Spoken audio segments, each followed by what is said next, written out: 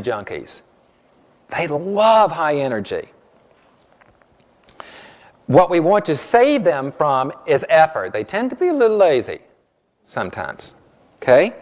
They love testimonials and incentives.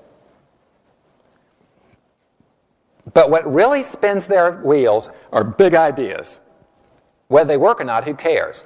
But the bigger the idea, the flashier the idea, the more creative the idea, they are all over it.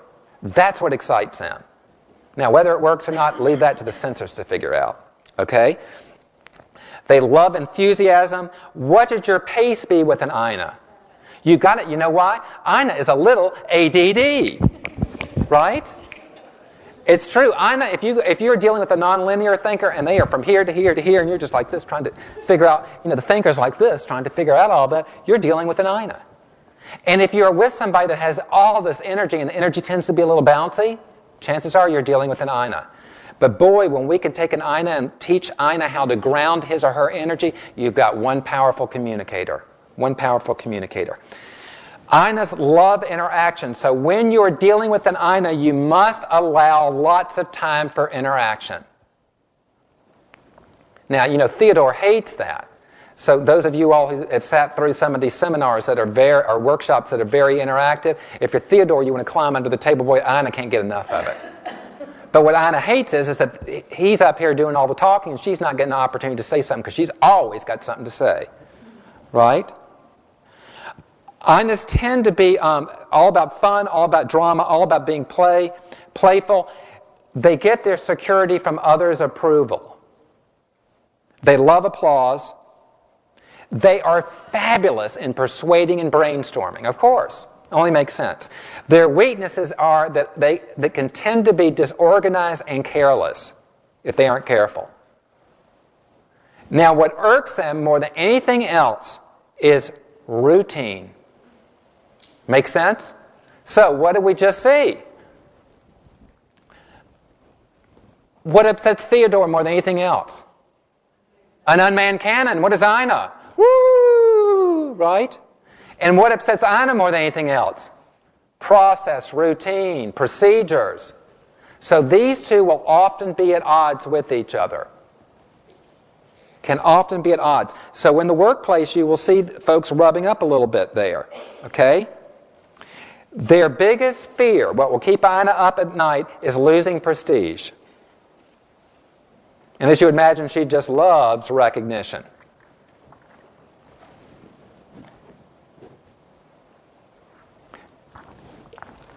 Okay? Do you feel like you got a feel for INA? Okay?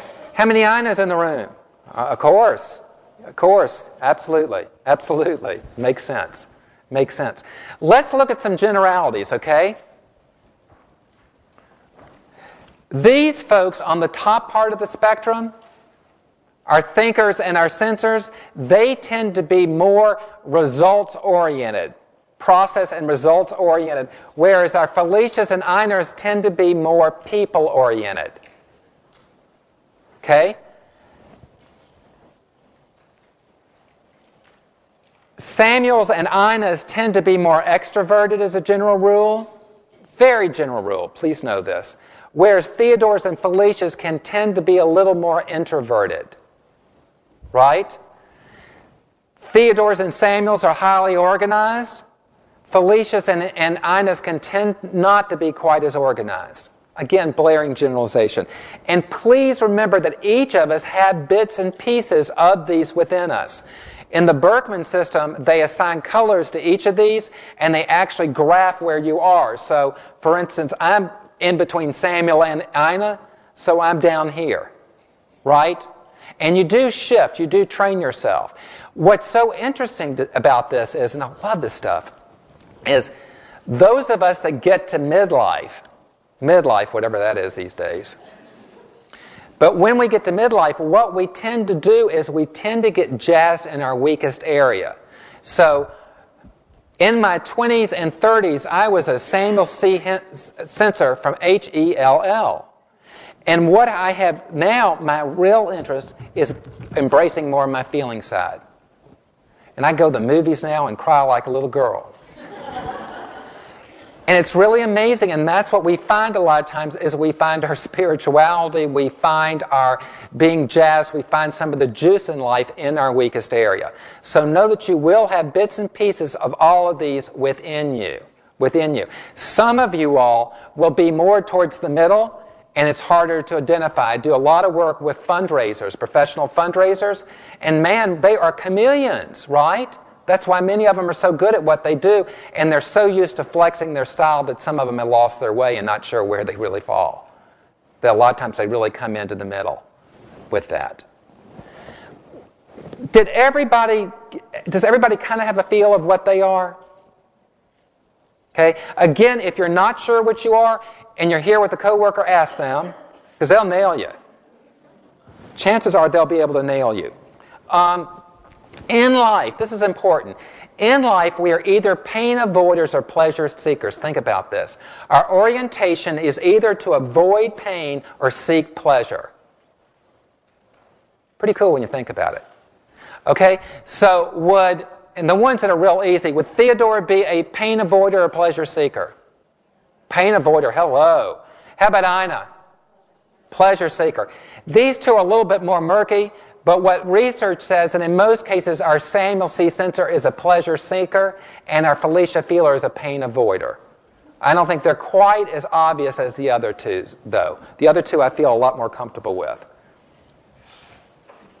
Now, does anybody in the workplace, if you're able to identify your style, was anybody able to identify somebody that they've dealt with before they've rubbed up against that was the opposite style that we talked about? It's kind of interesting, isn't it? What's so interesting is that many times, who do we date and marry? Go figure. Go figure. And the reason why we do that, it's called projection. So, as a Samuel C. Sensor, most of my life, I have dated Felicia Feelers. Now, I absolutely fell in love with them to begin with, and then they worked my last nerve. Right? And what happens is a lot of times we are attracted to that area that is our weakest part. It's called projection. It's a psychological term. And so when we learn to come back and to pull up and to embrace that area and own it again, then we don't have to project it onto another person. For instance, I used to be highly attracted to people who were very creative and very gentle. Two areas that I just wasn't very strong in. And now I take art, and now and I paint, and now I'm really working on becoming a more gentle person. So I have taken those back, and I don't have to project them onto other people. So something kind of cool to think about. So remember that if ever somebody is turning you off or making you angry, that's projection. Take a look. If you react strongly to somebody else, life's a wonderful empathetic mirror that we can learn a lot about ourselves if we just pay attention.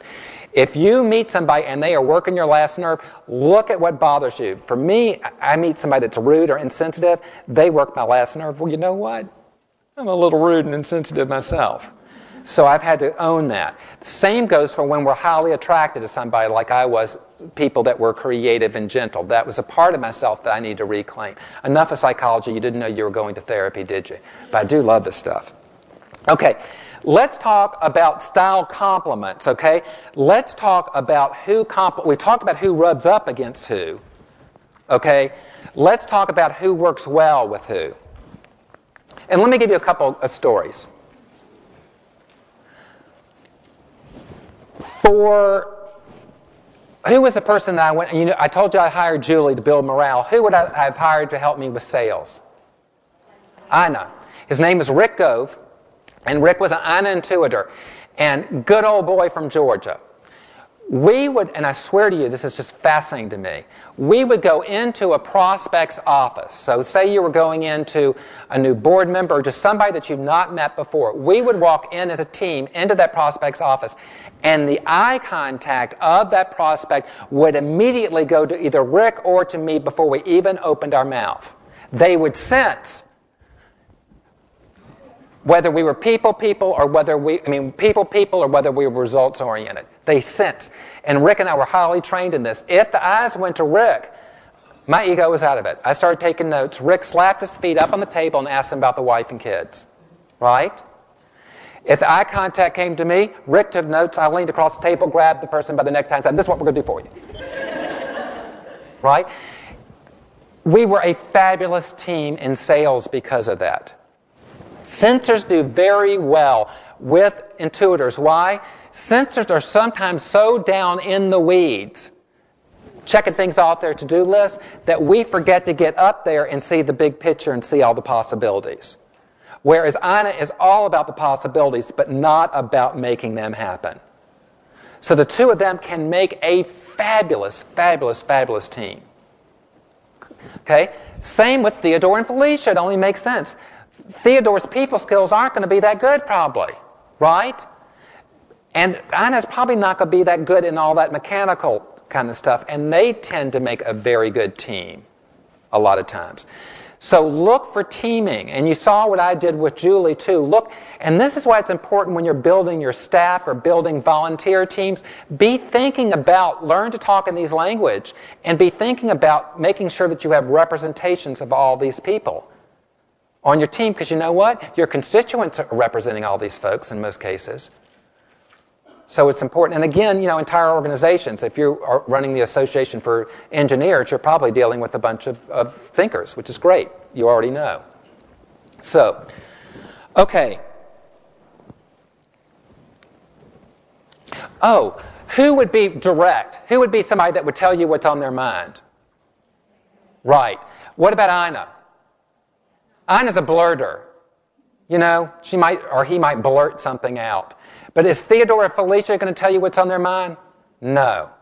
So these folks are going to tend to be pretty direct. These folks are going to be somewhat indirect, right? Who is going to be real open with letting you know who they are, with self-disclosure? Yeah, and Ina. For different reasons. Whereas these two are going to be more closed. Okay, so let me ask you this. If you were to meet somebody for the first time, what are some things that you would want to look for to figure out to figure out what style they are? What are some things that you would look at now? Dress? Their office would give you a clue. How friendly they are, how warm and engaging they are. What you will find is the censors can